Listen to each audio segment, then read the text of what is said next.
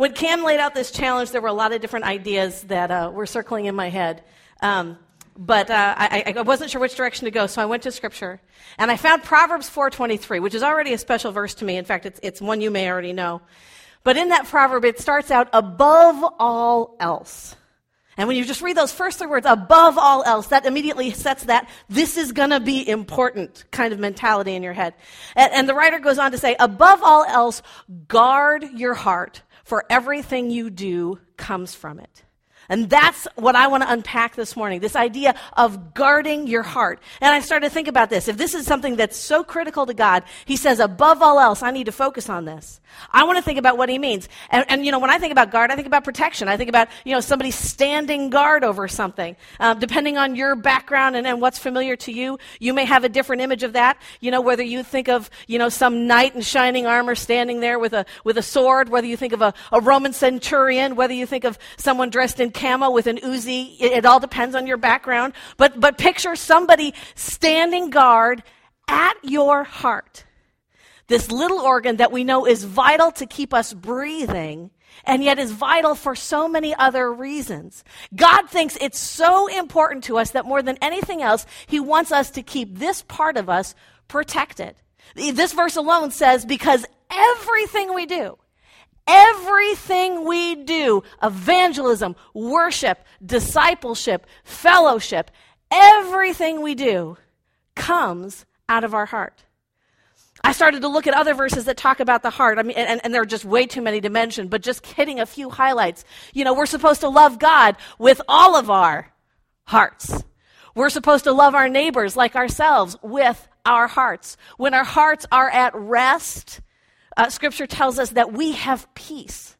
It's from the overflow of our hearts that our mouths speak. Even the things we say are sourced in our hearts. It connects us to wisdom. It's the part of us that keeps God's decrees. It's really easy to see when you start reading how Scripture describes our hearts, why God considers it so important and why he would tell us to guard it.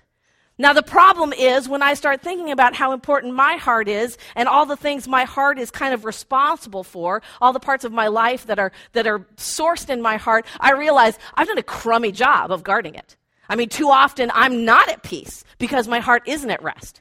The stuff that comes out of my mouth isn't something I'd want to share up here on some days, honestly. The attitudes, everything in my life, when I look at that and I think, wow, this is some garbage stuff that's happened. These are things I'm struggling with.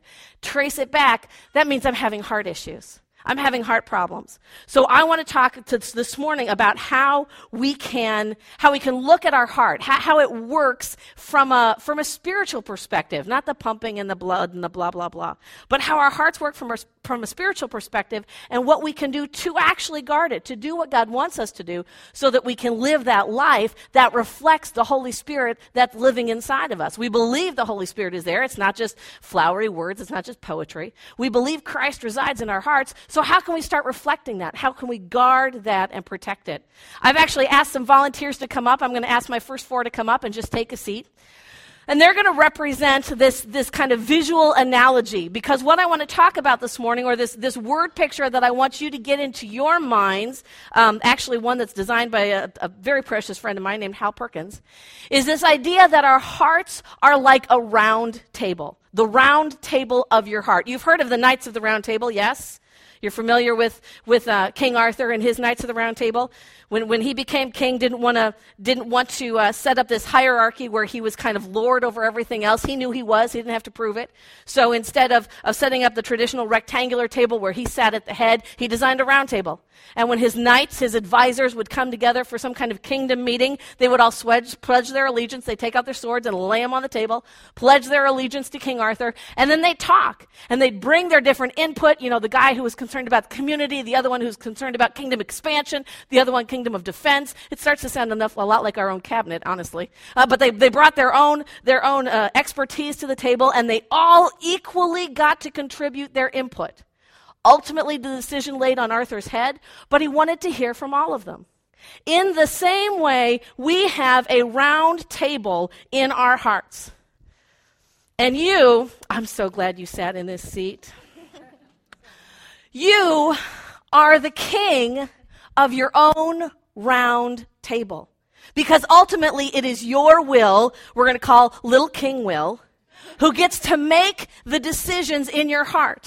Okay, and just like King Arthur had a table full of advisors, your heart is full of advisors. You have your own various sources of input, and we're going to talk about those this morning. Now, there are some things that are the voices all have the same goal.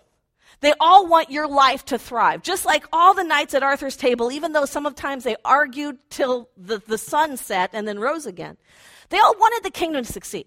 None of them wanted to be failures. Your heart wants your kingdom, your life, to be a success. And their role in their own mind is to guard and protect your life. The problem is, it doesn't always work that way. And we're going to talk about a couple of those examples this morning. One of the inputs, one of the advisors you have is your mind. Your mind is precious. I mean, your mind is a treasure. That's where your creativity is stored. There is no better data processor yet invented. I don't care if Steve Jobs and Bill Gates had 75 babies. They'd never come up with a child who could produce a better processor than your mind. The problem is, in your mind, when your mind comes to the round table, your mind brings so much information, it can be overwhelming. And your mind never stops talking. Have you noticed that? There's nothing you can do, which is why silence and solitude is so hard for us. There is nothing you can do to get your mind to shut up. Just going and going and going. And you know, something happens to you. You encounter an experience. You have a conversation with someone. Or an issue happens at work. Your spouse, your friend, your child says something to you. And all of a sudden, in your heart, the committee convenes and your mind starts going, well, now, what do you think he meant by that? Well, you know, he said it with this tone and with this attitude. And you remember last week when he said this? And 3 years ago he said that. So it could very well mean he meant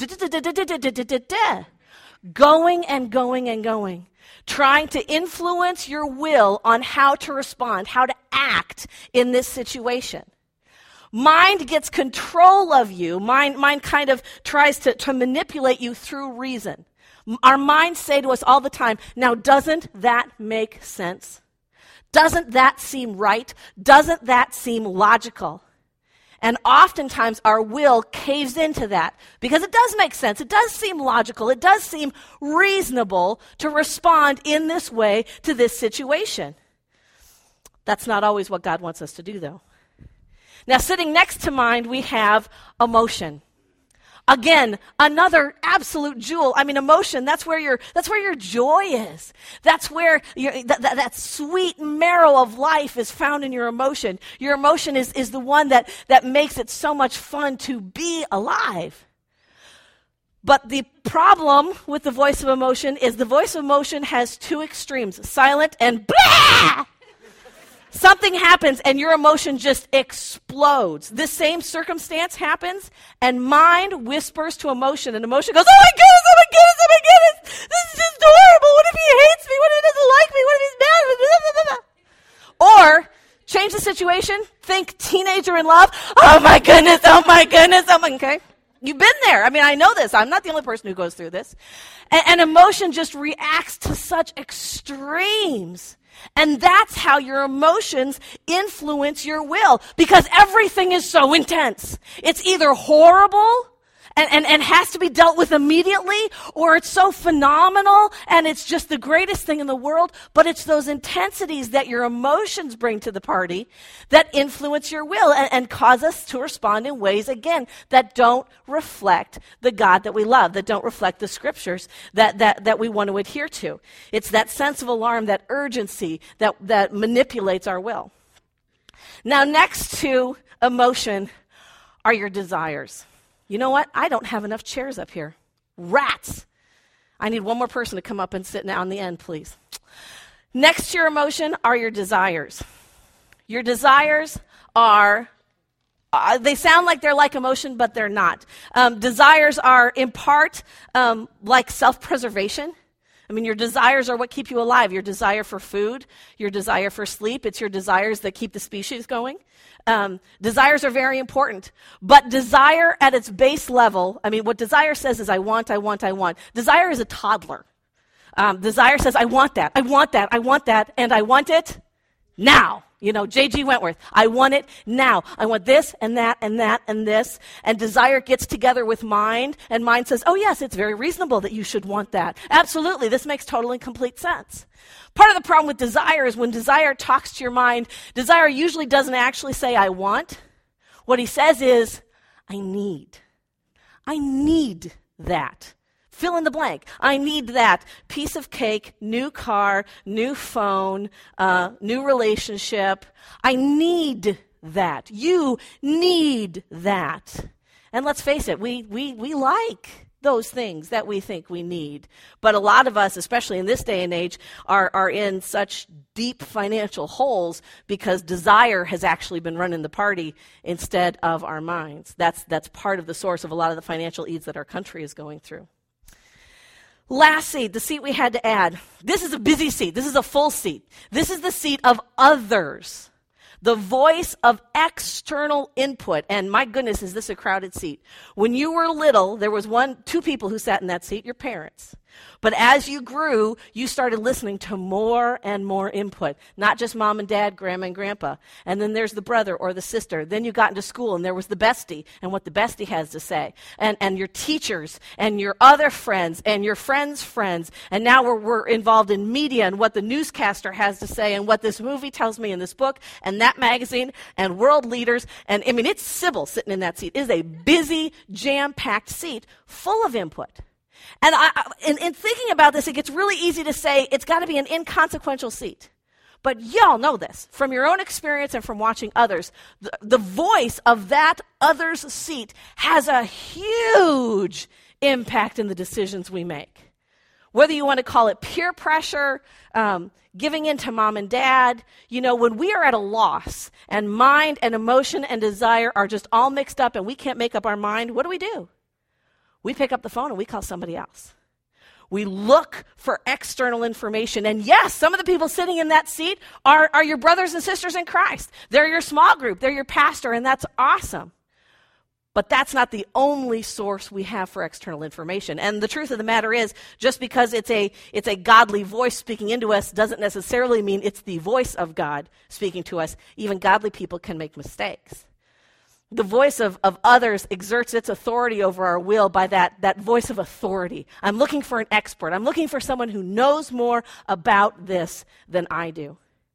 And it's in all these different ways that our advisors input our heart, input our decision-making, our will. And as much as we want to lead a God-honored life, or sometimes, it's before we even met Jesus, we realize our life is spinning out of control. These advisors who want to do so much, they want us to be successful. They want our life to be awesome. And we wake up and look and realize that truly it's just kind of a mess. We don't respond well to anything.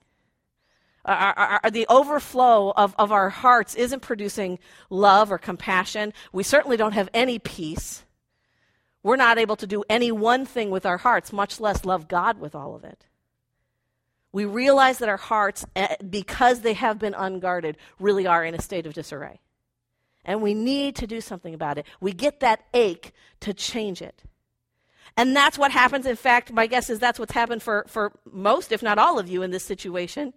Your advisors came together and said, we need to change the deal. Ezekiel 11:19 says, I will give them an undivided heart and put a new spirit in them. I will remove from them their heart of stone and give them a heart of flesh. That's what I want. I read that. I will give them an undivided heart. I love it when I can spend a day and know that my heart is completely unified. That there isn't any disagreement inside of me. There's no discord. There's no tension. That what I want, what I think, what I feel all line up together. Aren't those moments sweet and incredibly too few and far between? But God wants to do that. God wants to give us a unified heart. So what we do, what happens in our heart, are the advisors in our heart to get together and they say, you know what, little King Will, you've done as good a job as you possibly can. But we want to bring in a new king. There's this king we've heard about who's doing revolutionary things in hearts across the world, and we'd like him to come and be our king. And we invite Jesus to come in and sit at the round table and be our king. Now, our instinct then, because we've heard of all the great things Jesus can do, in fact, we've seen it in a lot of other lives, we've read about it, Jesus is going to come in and be Lord of my heart. Yes, I get to abdicate authority. I'm going to give it to Jesus. Jesus is going to be the boss of my life. And you know what Jesus says? No. Jesus says, I don't need your crown. I don't need you to make me king. I am the king, is what Jesus says. I don't need you to make me the king. But when Jesus comes into our life, he doesn't come in as a king. He comes in as a servant. He looks at your will and says, I don't want to replace you. I don't want to usurp your will. I created your will. I've given you the decision-making power. You get to keep the decision-making power, but I'm going to sit here as an advisor as long as you let me and serve you. I'm also not going to replace your other voices because, again, I've created them too. I gave you your mind. I gave you your emotions, your desires. I even gave you other people to speak into your life. What Jesus' desire for us is to be an advisor who has the final say. He doesn't want to replace these voices. He doesn't want to silence them. He wants to help them relearn how to be the tools that God has designed us to be. He's here to serve. And this, for me, has been the revolutionary aha moment, because too often in my life, it's been, Jesus, come in and take over. You know, there's that song, Jesus, take the wheel. That's not how Jesus operates. He never comes in and forces his will on us. He gives us input. The Holy Spirit is there to coach us, to direct us. But it's our will ultimately that has to listen to Jesus. So we need to learn how to make Jesus the guard. That's exactly who he's designed to be. Psalm 28:7 says, the Lord is my strength and my shield. That's who Jesus is designed to be. The Lord is my strength and my shield. My heart trusts in him and he helps me. We need to look at Christ as the source of help for everything we do. It comes out of our hearts, and Jesus, that's why that becomes his base of operation. Everything else comes out of our hearts, so that's where Jesus stations himself, but we have to use him. We have to make him that shield so that he can protect us, so that he can guide us to help our kingdom be the most successful, not just our individual kingdoms. Not just our individual lives, but with Jesus standing guard, our kingdom gets to impact the greater kingdom. And now we've got a role in God's plan when we surrender all to Jesus. What we do is we start using the words in Psalm 26:2, test me, Lord, and try me. That kind of becomes our mantra. Test me, Lord, and try me. Examine my heart and my mind. I know this kind of sounds great in theory and okay, great, so I've got these pseudo people sitting in my heart, but I don't know how this really works. Jesus comes in, I'm supposed to look to Jesus as my advisor. What do I do in this situation? You do exactly this. You get in this situation where somebody says something to you and your mind starts going, well, this, well, that, and does it mean this, and does it mean that, and I think, and this makes sense. And you turn to your mind and you say, mind, shh. I know, it's hard. But you say, mind, shh. You quiet your thoughts. And then you do what Paul calls taking your thoughts captive. This isn't just poetry. Paul means it. When your brain starts going and thinking different things, you take that thought captive. You hold on to it. Slow your mind down. Stop it. Your mind is convincing you that this person must be mad at you because of what they say. You say, stop. Let me think about this. Jesus, is this thought your thought? This is what my mind is telling me, Jesus. Is this truth? Is this reality? And friends, I'm here to tell you, he will let you know. Jesus will come through the power that he has by that infilling in us and direct us. Yes, this is truth. What you're thinking is real. That is really what's going on. Or he'll say, no, that's not truth. I can tell you, I hope I can tell you, I hope I have permission to do this. I use that particular practice more often with my husband than I do with anybody else. You know, I asked him to do that, and he didn't do that. Once again, he's not listening to me. I mean, I tell you, I can talk for 20 minutes, and he'll go in one ear and out the other. He just really doesn't care, and my mind, do. But when I can capture that thought and take it to Jesus, Jesus is very quick to say, girl, you are so off base. That is not at all what your husband meant by that. Think about it. He was trying to be helpful. And Jesus has stopped more spousal spats by the ability for me to do that. And when I don't do that, guess what happens? Failure, big time on my part.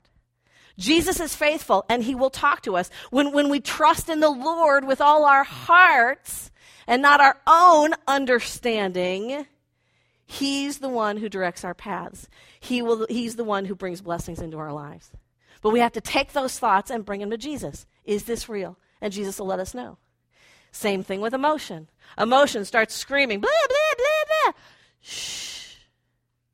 Perfect time to exercise Psalm 46:10. Be still. Be still and know that I am God. Shh. And we got to take that emotion to Jesus. First, sometimes we got to take it to mind. Okay, I'm feeling frustrated here. Or I'm feeling angry. I'm feeling panicky. Why? Why am I angry? That person said something and it just lit a fire in me. Stop and think about it for a second. Why does that make me so upset? Oh, because it triggers that, or it makes me remember this situation, or it makes me think about this. You think about it, and then same thing, you bring it to Jesus. Jesus, is this truth? Is this really what's going on? Is this emotion real, or is it me just kind of being all panicky and flying off the handle?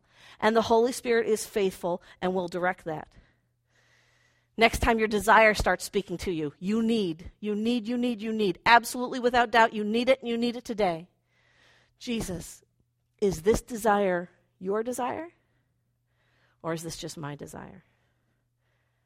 And my guess is you've heard testimony, you've heard people share of the times, even though it was something they really did need. Because Jesus was able to say, that's not my desire for you right now. They waited, and God was able to pour incredible blessings. You've heard testimony, I'm sure. I wish I'd pulled some off the internet of, people who needed a car, and Jesus told them to wait, and somebody, guess what, gave them a car. I've got a good friend who had that with a computer. Their computer with a crashed, abysmal, fiery mess. Really needed one. Jesus said wait, and they had to wait 2 months, but somebody was able to give them a brand new computer, something more than they'd ever have been able to afford to buy. We bring our desires to Jesus, and when we can do it, when we have that surrender, when we have that full submission to the leading of the Holy Spirit, Jesus directs us, and he makes sure we have our daily bread. He makes sure we have exactly what we need. The voice of others. Sometimes, again, this can be one of the harder ones to do. As helpful as the voice of others are, they can be very influential. It's hard to say no when mom says go. But as awesome as mom is, as incredibly wise as the BFF might be, they're not Jesus. Now, the cool thing is, whenever you interact with someone, they bring their own hearts into your life. So anytime you're in relationship with someone and they become an advisor in your life, they're also bringing their own table. And if their own table has Jesus at it, you get a double dose of Christ inputting into your heart. And that's super cool. But you've got to realize not everybody has Jesus sitting at the table yet. Not everybody is listening to Jesus if he is sitting at the table. So we've really got to filter things. Even godly people, we've got to filter through Jesus, who has his own personal relationship with us. Do not let your pastor or your small group leader be the Jesus in your life. They are wonderful, godly people. They are not God. We've got to have our own personal relationship with Jesus and let him influence us directly. We've got to be real and truly consider what Paul says. Am I trying to please people, or am I trying to please God? Ultimately, we've got to make God the top priority in our lives. This can be a laborious process. I mean, it's a wonderful visual aid to think about Jesus sitting in our hearts and me going, Jesus, is this really real? But it takes time to do that. It takes time to think about what we're thinking, to think about what we're feeling. It takes time to bring it to Jesus and say, Jesus, is this real? Is this truth? Are these feelings real? Are these desires your desires? We're used to just responding. It takes time to do that. But think about the end result. What would a guarded heart, a heart fully protected and covered by the shield of Christ, what could that mean literally in your life? If you stopped having a divided heart, if you stopped having a heart where your mind was trying to pull you one direction, your emotions are freaking out, your desires are just infiltrating and pouring themselves and the voices of others, if your heart was unified, wow, how could that change your life? How could that change the dynamics of one of your relationships that you're in right now? If your mind wasn't trying to undermine everything, if your emotions weren't flying off the handle, how could that influence your ability to achieve some of the goals that you've set for yourself? If you weren't worried about competing with desires or what other people had to say about your goals and how your goals were doing? What would it do with your influence in the kingdom if you knew that your heart was fully surrendered, fully protected, not by your own devices, not by your own will trying to guess and get it right, but fully protected by Christ, directed by God's will, directed by the Holy Spirit? Everything else would just kind of fall into place. I mean, when my heart is protected by Jesus, I don't have to worry about that other stuff. I don't have to force myself to share my story. I don't have to force myself to serve because Jesus is the one directing it all.